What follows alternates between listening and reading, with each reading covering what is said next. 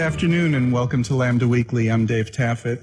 And and I'm running the board today, so anything could happen. Our guest is Martin J. Smith. He's a veteran journalist, former senior editor of the Los Angeles Times Magazine. He's the author of 5 crime novels, 4 previous nonfiction books, and he's won more than 50 newspaper and magazine writing awards. So we're excited to have him here. Martin, are you there? I am. Good morning.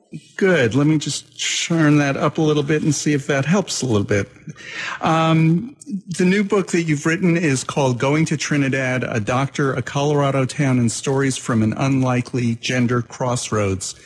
I saw the book. It came to my office, and I said, going to Trinidad, I know that phrase, and I haven't heard it in years. Tell us about what the phrase means. You know, the title, Going to Trinidad, comes from what became a euphemism in the worldwide transgender community for having surgery during transition. It goes back, there was in this small town, remote town in southern Colorado, a former mining town named Trinidad, there was a doctor, Stanley Biber, who in 1969 began specializing in gender confirmation surgeries. And he began very quietly, sort of accepting patients and doing the surgeries, and his reputation built. He began doing these surgeries at a time when many of the university clinics, gender clinics, were starting to shut down or cut back on their services, to the point where at some point Stanley Biber in Trinidad, Colorado became pretty much the only game in town.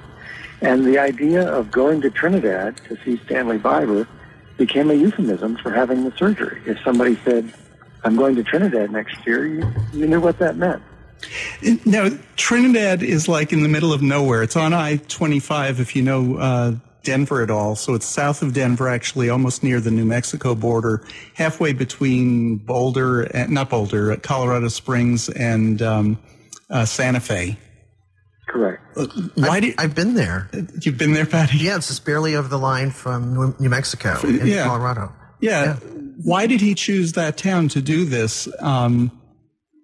Was it very accepting there, or what was it about Trinidad? Well, like so much of history, it happened by accident.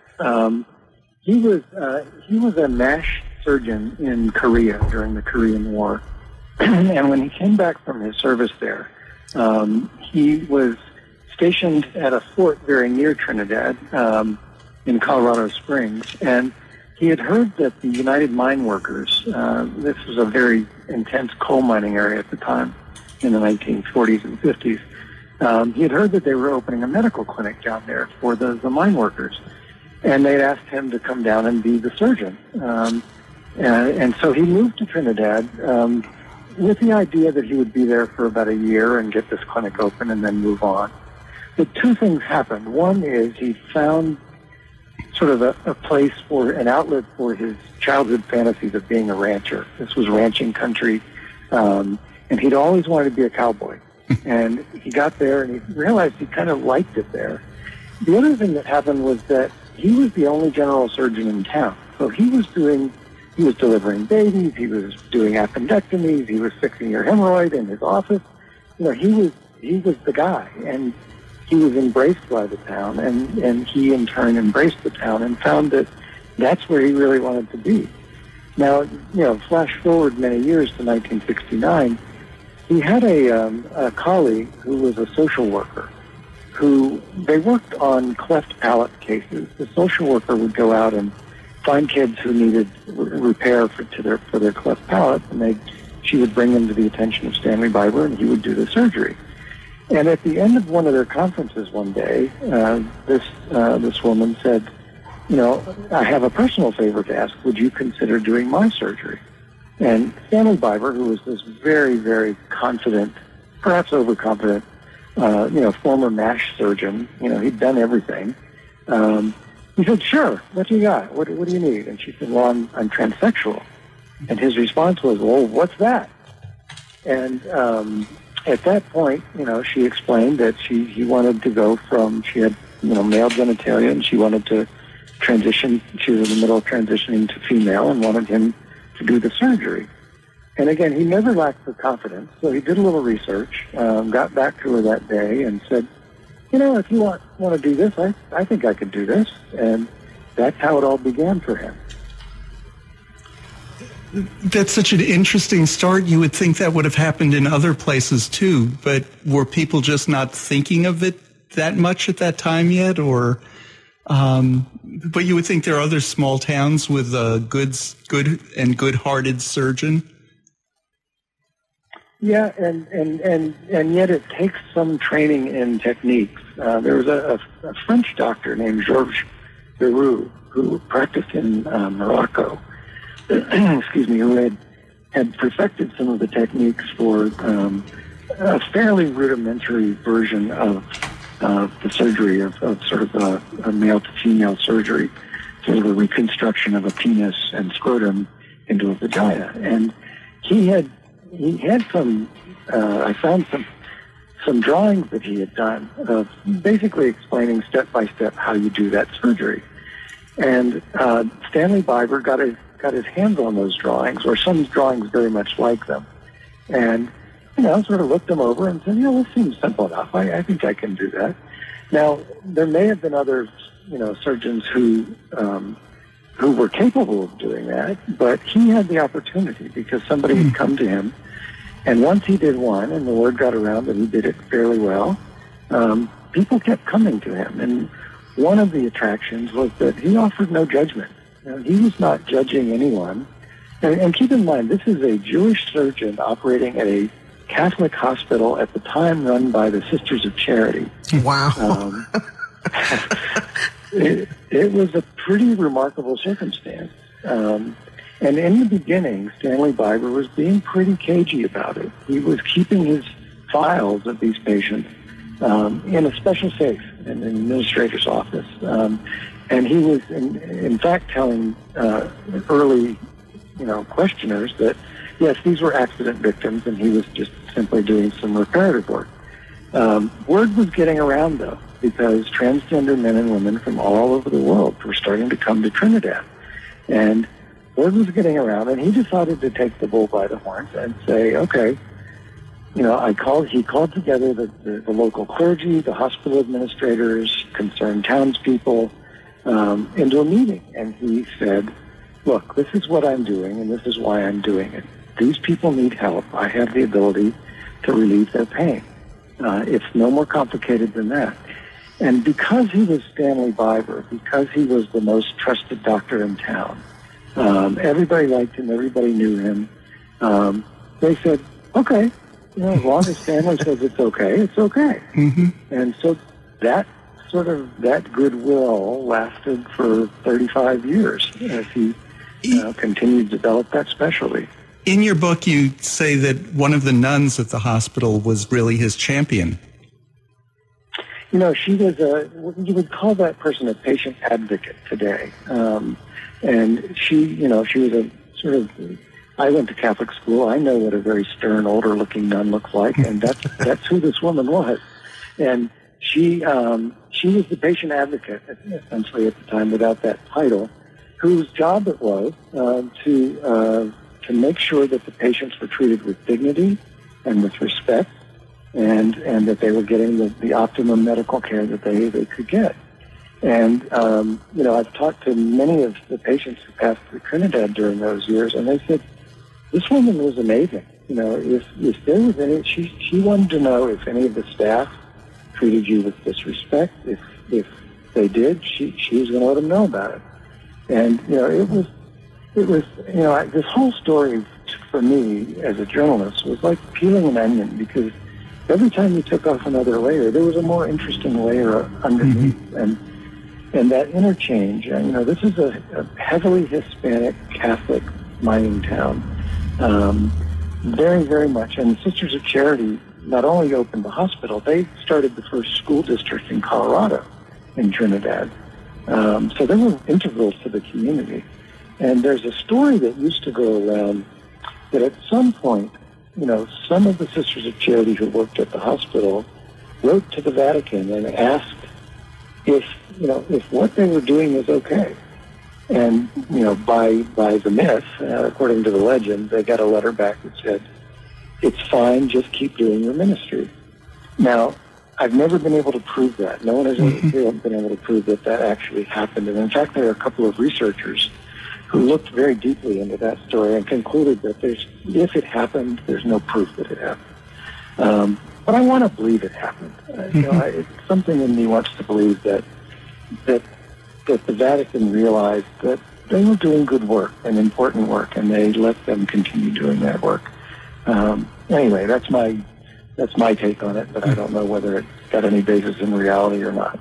So Martin, you're not yourself trans. I am not. Okay, just want to make it clear for our listeners.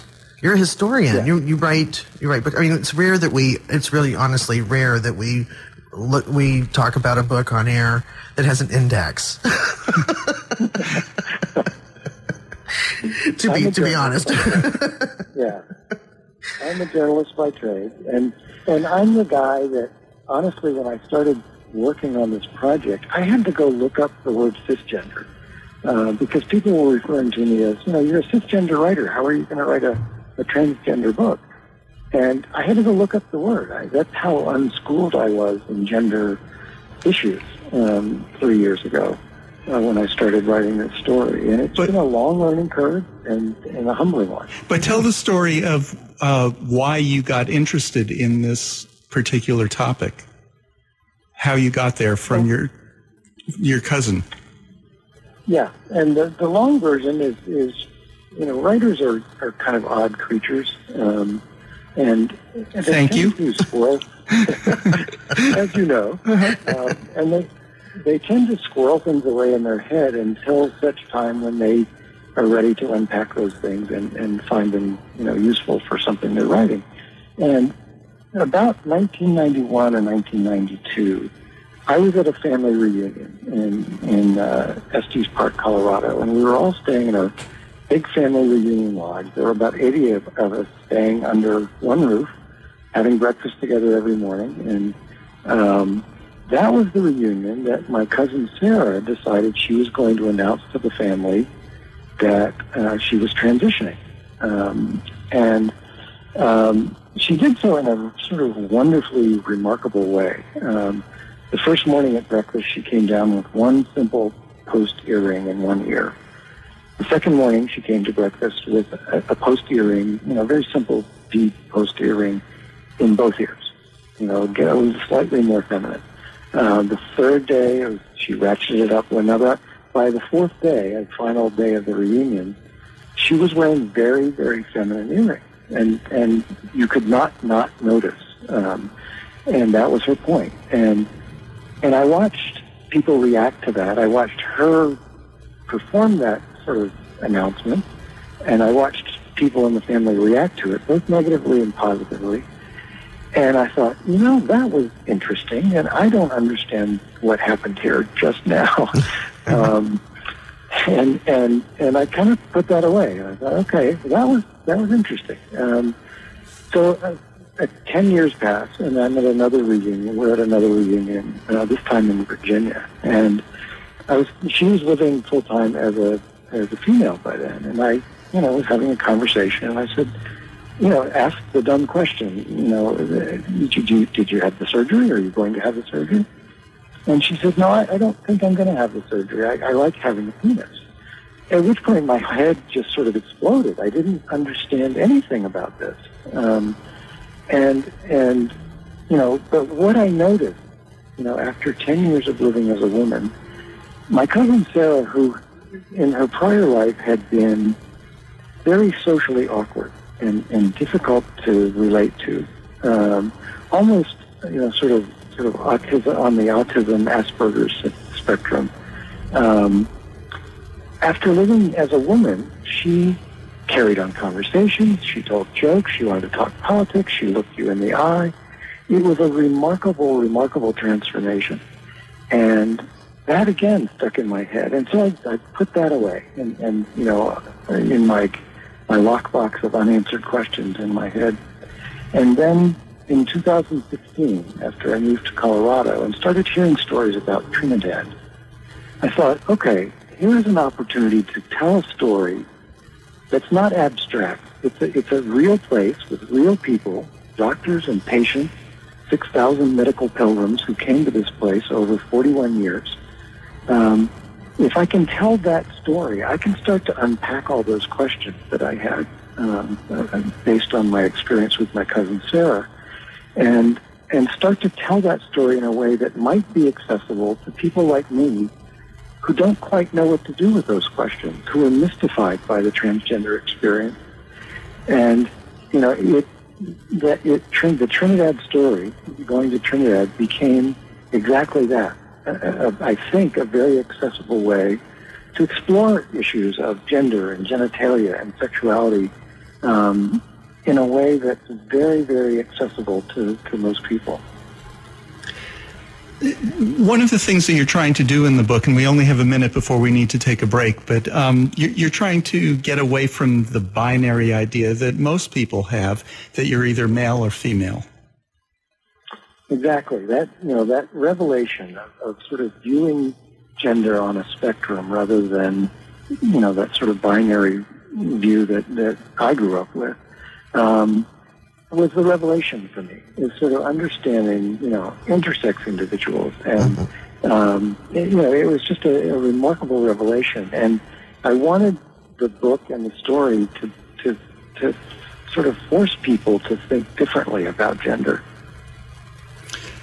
Why don't we take our break? We're talking to Martin J. Smith. His new book is called Going to Trinidad. We'll be back with more Lambda Weekly right after this. And this is Lambda Weekly on 89.3 KNON FM. I'm Dave Taffet here in the studio with the late Patty Fink, and our guest is Martin J. Smith. His book is called Going to Trinidad. Going to Trinidad is a euphemism, or used to be a euphemism, for going to have transition surgery. Patty. So Martin, tell us about Dr. Marcy Bowers. She's quite the player in Trinidad, had been. And has quite a history of serving people in Trinidad. Can you tell us about her? He was, over the years, as Stanley Biber carried on his practice, and he was doing 3 to 4 surgeries a week on his own when he was in his prime. He was getting older. He was in his 70s, and he started thinking about his legacy and his practice there in Trinidad, and all the people who had come to rely on him over the years as a reliable resource for surgery. So he started sort of auditioning replacements.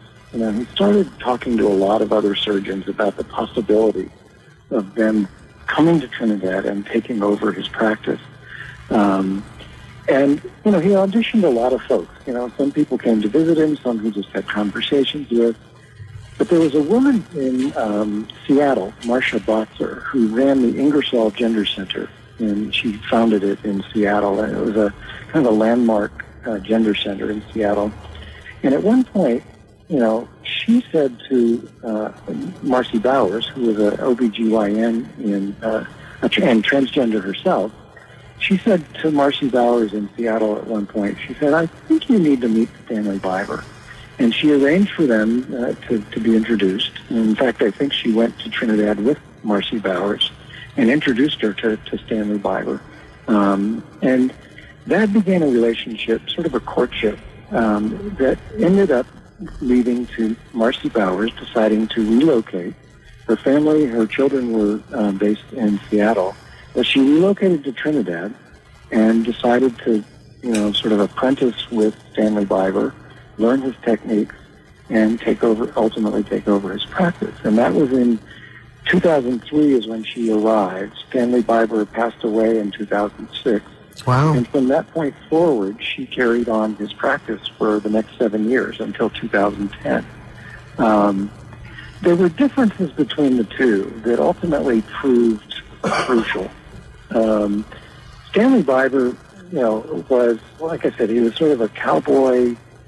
He drove a Toyota pickup truck that his financial advisor once described as, the one like a Toyota like the terrorists drive in the Middle East, like beat up. And he had absolutely no pretensions, right? He he spent money on nothing but land and cattle. He was out repairing fences before he'd go in for surgery in the morning. And everybody in town knew and loved him. Marcy came in from the outside. She was from Seattle, a very accomplished surgeon, very accomplished OB/GYN. But she was a stranger, in a sense. And even though Stanley Biber, introduced her around town as, this is my protege, this is, extend her all the courtesies and respect that you would extend to me, her personality was very different. She was a little flashier. I mean, she was transgender herself. And she was a little bit flashier for a period toward the end of her career there. She was driving a Porsche Boxster, which contrasts, rather dramatically with Stanley Biber's terrorist pickup truck.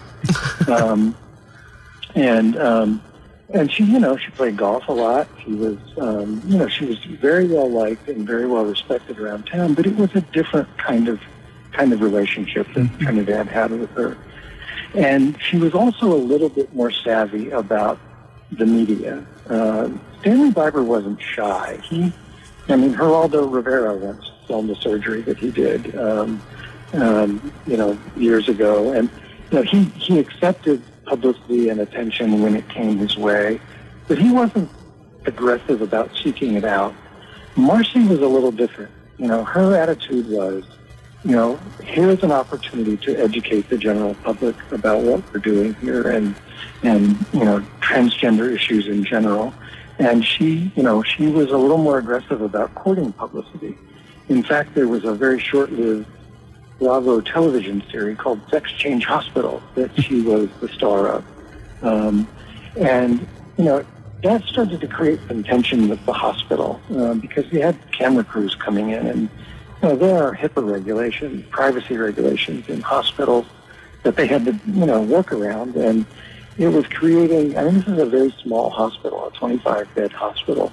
That is small. And it was creating tension with the hospital administration because we can't have these camera crews just wandering through the hospital, and there were various other components to it, but ultimately the differences in personality between the two ultimately led Marcy to decide to relocate her practice to Burlingame, California, which is just south of San Francisco, where she's thriving today. In fact, she is the new president of the World Professional Association for Transgender Health. Oh, wow. Her career has risen, and she also, I should add, has taken the sort of fairly rudimentary techniques that she learned from Stanley Biber and improved them a great deal in terms of sensitivity and responsiveness of those organs, and in terms of reconstructive surgery. So she's taken it, beyond what Stanley did, and sort of created her own space at the top of that pyramid.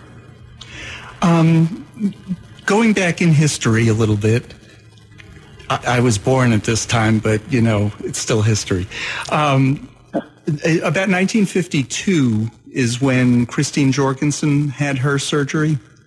Was it 52? Okay. So they had been working on male-to-female surgery for a while.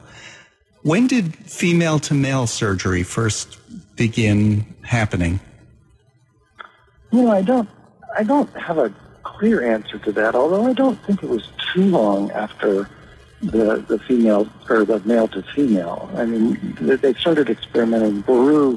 George Beru, the one who operated in Morocco and pioneered many of these techniques, also pioneered some female-to-male techniques as well. In terms of the number of people who undergo the surgery, trans men and women who undergo the surgery, it's about 2/3 are male to female, and about 1/3 are female to male. The reason is that it's a much more complicated process to go female to male. It's an act of building rather than subtracting, and that's more complicated. And in fact, it takes more than one surgery. There are a number of surgeries that have to take place for that transition to happen. I don't think it was too long after the original male to female subtraction surgeries that they began experimenting with procedures to add.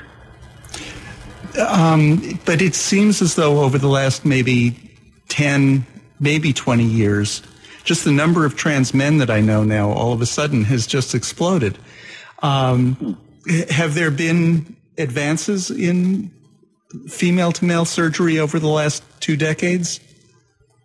Yes, there have. And I think, what you're seeing is possibly, two-pronged. One is that the surgeries have improved, the techniques have improved.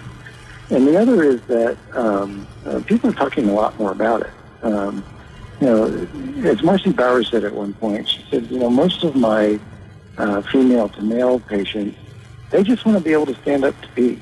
And that's the primary, they want to be able to do that. And, if they can improve the hydraulics of sexuality, of male sexuality after those surgeries, those techniques have been improving significantly over the last couple of decades. So I do think it's those two things that are happening simultaneously. Mm-hmm. One, the surgery is getting better, and two, people are talking more about it. And probably a third one, that it's just become more available.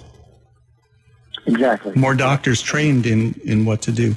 I think an important aspect of that too is, for example, I was pretty involved with the city of Dallas in getting WPATH-driven healthcare benefits for all 13,500 City of Dallas employees and their dependents. Wow.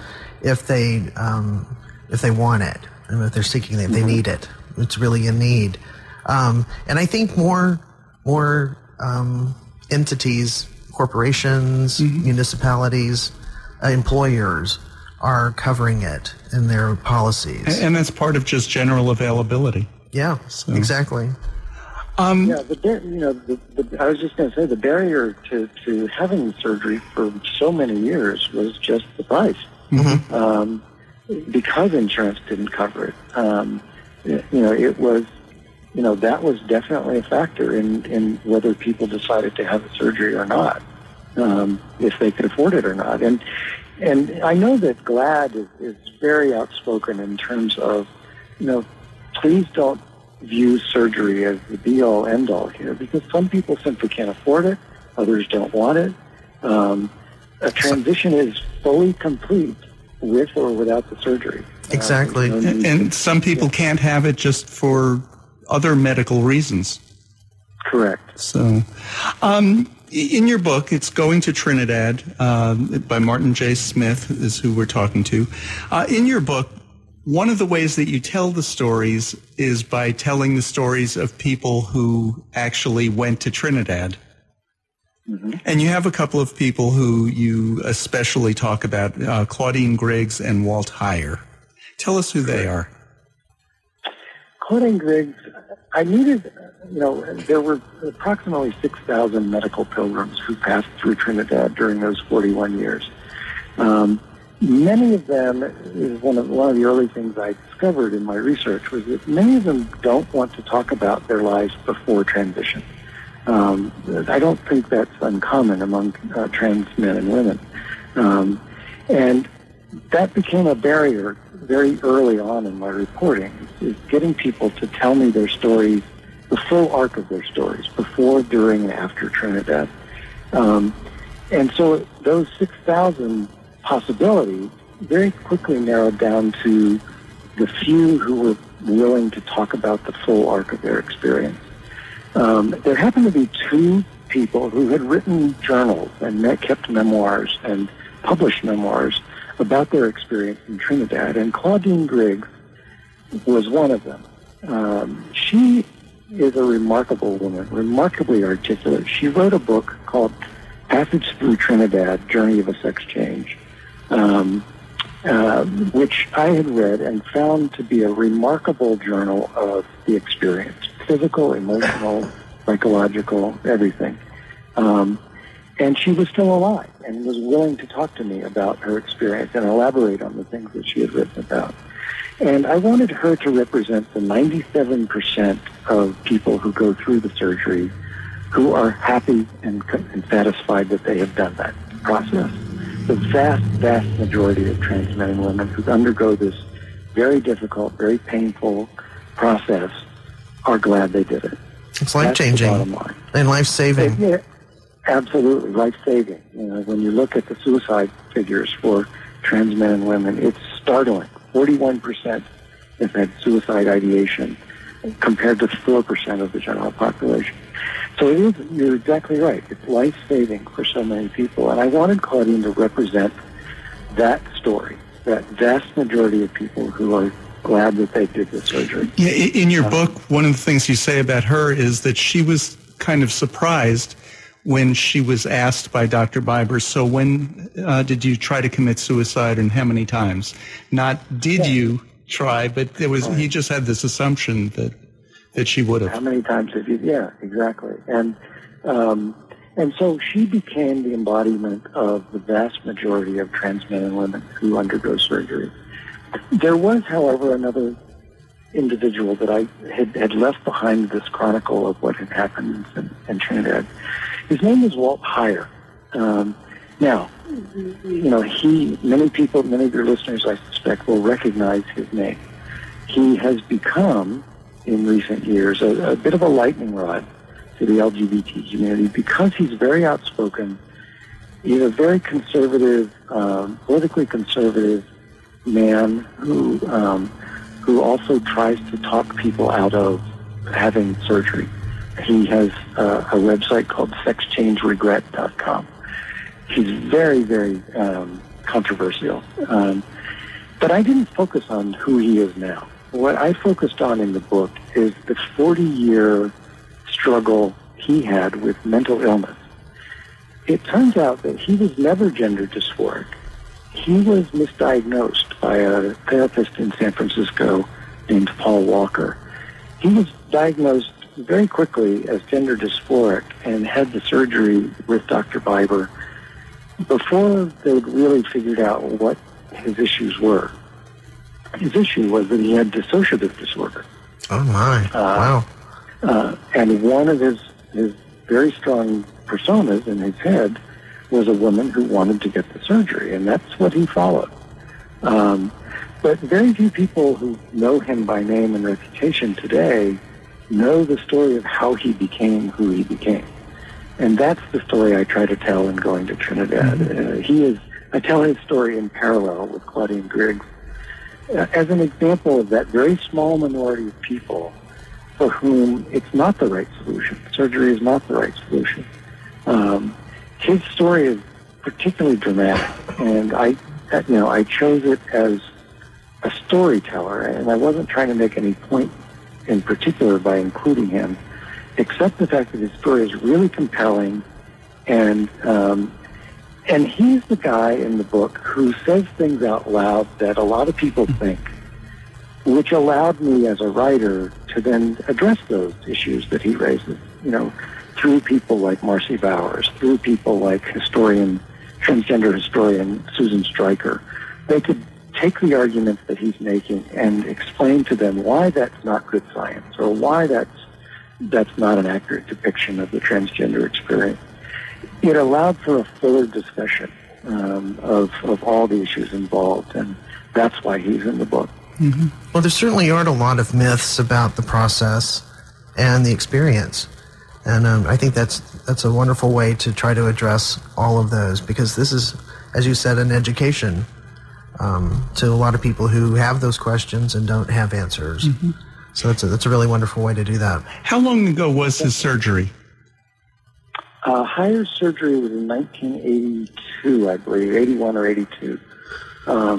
Claudine Griggs was in 91, and so she was about 10 years after his.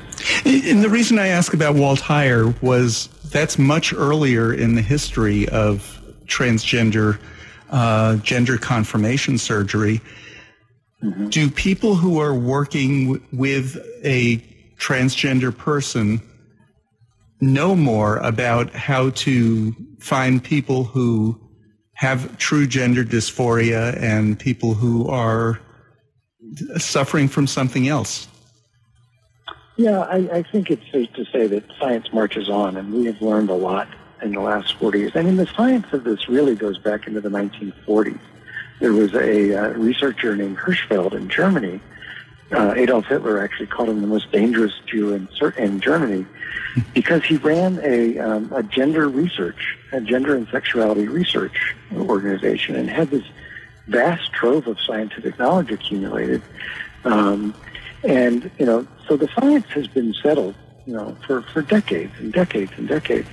But it has, the ability to, as you said, to properly diagnose and treat people with gender dysphoria has advanced enormously in the last 20 years, I would say. Mm-hmm. And I think it's true too. What was called the Harry Benjamin standards are now the WPATH standards, exactly. And the process that WPATH follows and adheres to, I think today might identify a Walt Heyer situation in the normal course of its process.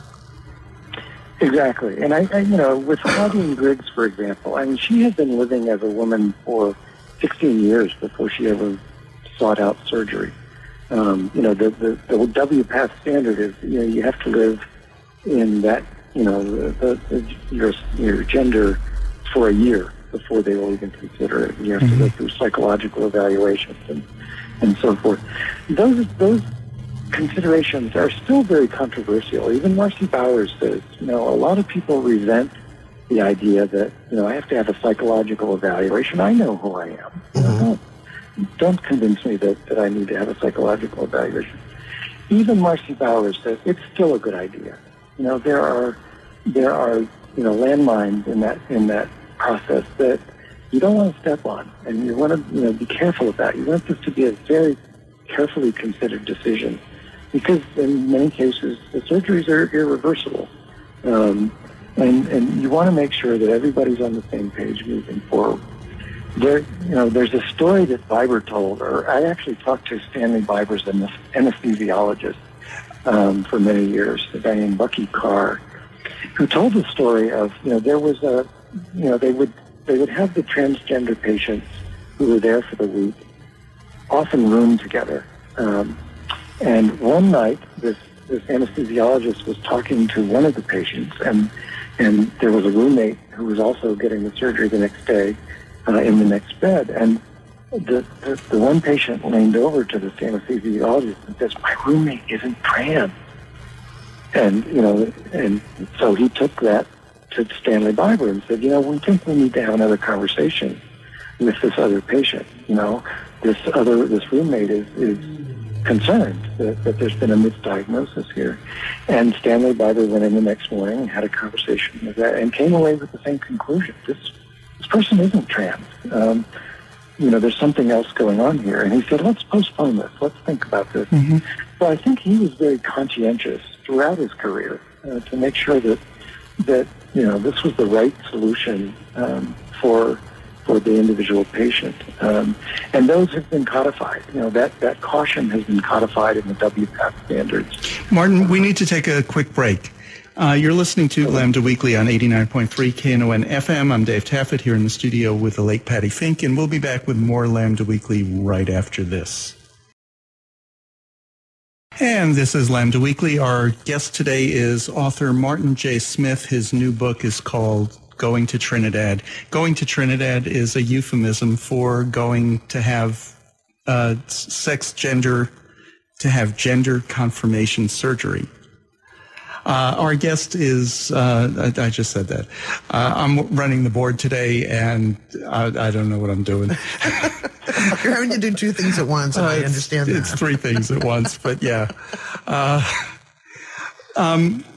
That was a remarkable story you just shared before the break, Martin. Is that in the book? Yes, it is. That's interesting. I haven't finished reading it. There are other characters that you talk about in the book. What are some of the things that you learned in general about transgender people from some of the people who made the trip to Trinidad? Like I said, I started off, in a very sort of humbling position of not knowing anything. And I'm as a journalist, I'm comfortable in that position because the process of reporting is learning and trying to understand. And, you're following your curiosity, with a sort of an empathetic lead, and you're trying to understand people's stories. And, I think, as I said, the thing that I walked away from this understanding much better than I ever did was, how gender, arranges itself along a spectrum. And every one of those stories, every point along that spectrum is a human story. I tell the story of Caster Semenya, who is a South African sprinter, an elite South African sprinter, 2-time Olympic gold medalist at the 800 meters, who is an intersex individual. She is genetically an XY chromosome, which means genetically she is male, but she's lived all her life as a female.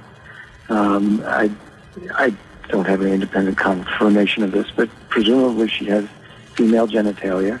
But she also has gonads inside her body that produce testosterone. Now, again, in terms of, on the intersex spectrum, she's a little bit of both. Competes as a female, and yet the International Olympic Committee has decided that there's an arbitrary level of testosterone that you're allowed to have in your body to compete as a female. Her body naturally produces testosterone above that level. Well, where does that leave her? It's a remarkable dilemma, and demeaning. She's got to be, her gender is the topic of every race she runs. And, but she's not taking any supplements. She's not had any, she's not taking hormones. That's her body. And understanding that there's a place for everybody along that spectrum. There should be a place. But in reality, the people who really understand that are the people who make their living looking at our underparts, right? OBGYNs and neurologists and proctologists. They're the people who understand that there's this wide number of people. They say that the number of intersex people in the human population is about the same as the number of redheads in the human population. That's a lot of people. And if we ignore those people, if we marginalize those people, if we somehow diminish those people and sideline them, we're doing a disservice to a vast swath of humanity. And what's really crazy too? Oh, go ahead. Sorry. And learning that for me was eye-opening. And part of the reason I wanted to write the book was to tell these stories in such detail, such specific detail, and in such human terms that it would be impossible for anybody who reads those stories to sort of say, oh, these are just men in dresses that were trying to get into locker rooms, right? That absurd argument. You can't make that argument once you understand how complicated all this is. What's going on in legislatures around the country right now with all of these anti-transgender bills is people are coming, they're testifying against transgender kids competing in sports. But only in women's sports. In women's sports. And one after another, they're asking this expert testimony, this expert who's come to give testimony and saying, well, do you have an example in our state of where a transgender girl has won? And the answer is no, in state after state, because they're just kids. That's my response is name one transgender athlete who dominates their sport. Because that's the fear they're trading in, right? That a male is going to compete as a female and dominate the sport. Name one. There isn't. So it's with any kind of fear mongering, you invent a problem and then you stir the fear around it, even though it has no basis in reality. And it's particularly true in Texas, We went through several legislative sessions about the bathroom bill, the so-called bathroom bills, and the real focus was protecting, quote, women and children. There's never any discussion about a trans man walking into a men's room. That was never even brought up. And it's the same thing with the sports approach that they're taking now to try to humiliate and second class, maybe even third class trans people. It's an asserted effort to do that across the board, and this is just another way. But it's so obvious. You know, I think we can all agree there's nothing sexier than a public restroom. We just have 1 minute left. One of the things you talk about is the transgender tipping point. It seems more and more there are trans people we have an undersecretary in Health and Human Services now who's transgender, who was chosen because she was the best of the health secretaries around the country, state health secretaries, having one of the most successful programs in helping to control the coronavirus. But just talk a little bit about that transgender tipping point. You know, you hope that Time Magazine put the transgender tipping point on its cover in 2014. I don't think we were there yet. I mean, 2016 hadn't even happened at that point, and that was a full, all-out assault on trans rights and healthcare and so forth. You know, and I think we're getting much closer to it, where these conversations can happen. That was part of the point of writing Going to Trinidad, was kickstarting that conversation and making sure that we're having a smart conversation based on science and reality, not on presumptions and fear. Mm-hmm.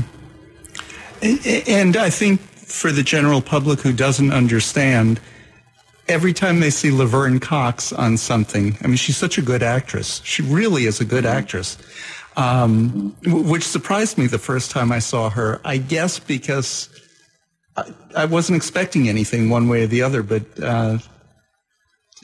I really enjoy her work. But seeing people that you've known or can relate to in some way helps change people's opinions.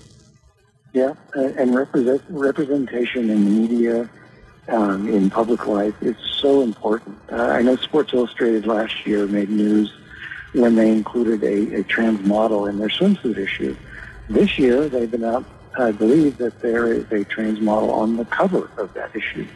Fantastic. That kind of representation wouldn't have happened when Time Magazine declared it in 2014 as a tipping point, but it's starting to happen now, and I think that's very exciting. Mm-hmm. You know, a number of years ago, Dallas Voice did Dallas Voice is the gay paper here that I work for. We did a swimsuit issue, and one of the criticisms we had was, oh, yeah, sure, you didn't have a trans person in there, and we did. And I guess that's when it becomes invisible like that. Progress. That is progress. We need to go. The next show isn't here yet, but we do need to get the studio ready for them to come in. Martin Smith, Going to Trinidad, a Doctor, a Colorado Town, and Stories from an Unlikely Gender Crossroads. The book isn't out yet, is it? It comes out April 15th in both audio and print, hardcover print. But it's available for pre-order now through any online retailer or local bookstore. Great. Thank you so much for doing this. Really wonderful. Really wonderful work. Thank you very much. Thank you. And for all of us here at Lambda Weekly, have a happy Passover, happy Easter. We'll see you next week.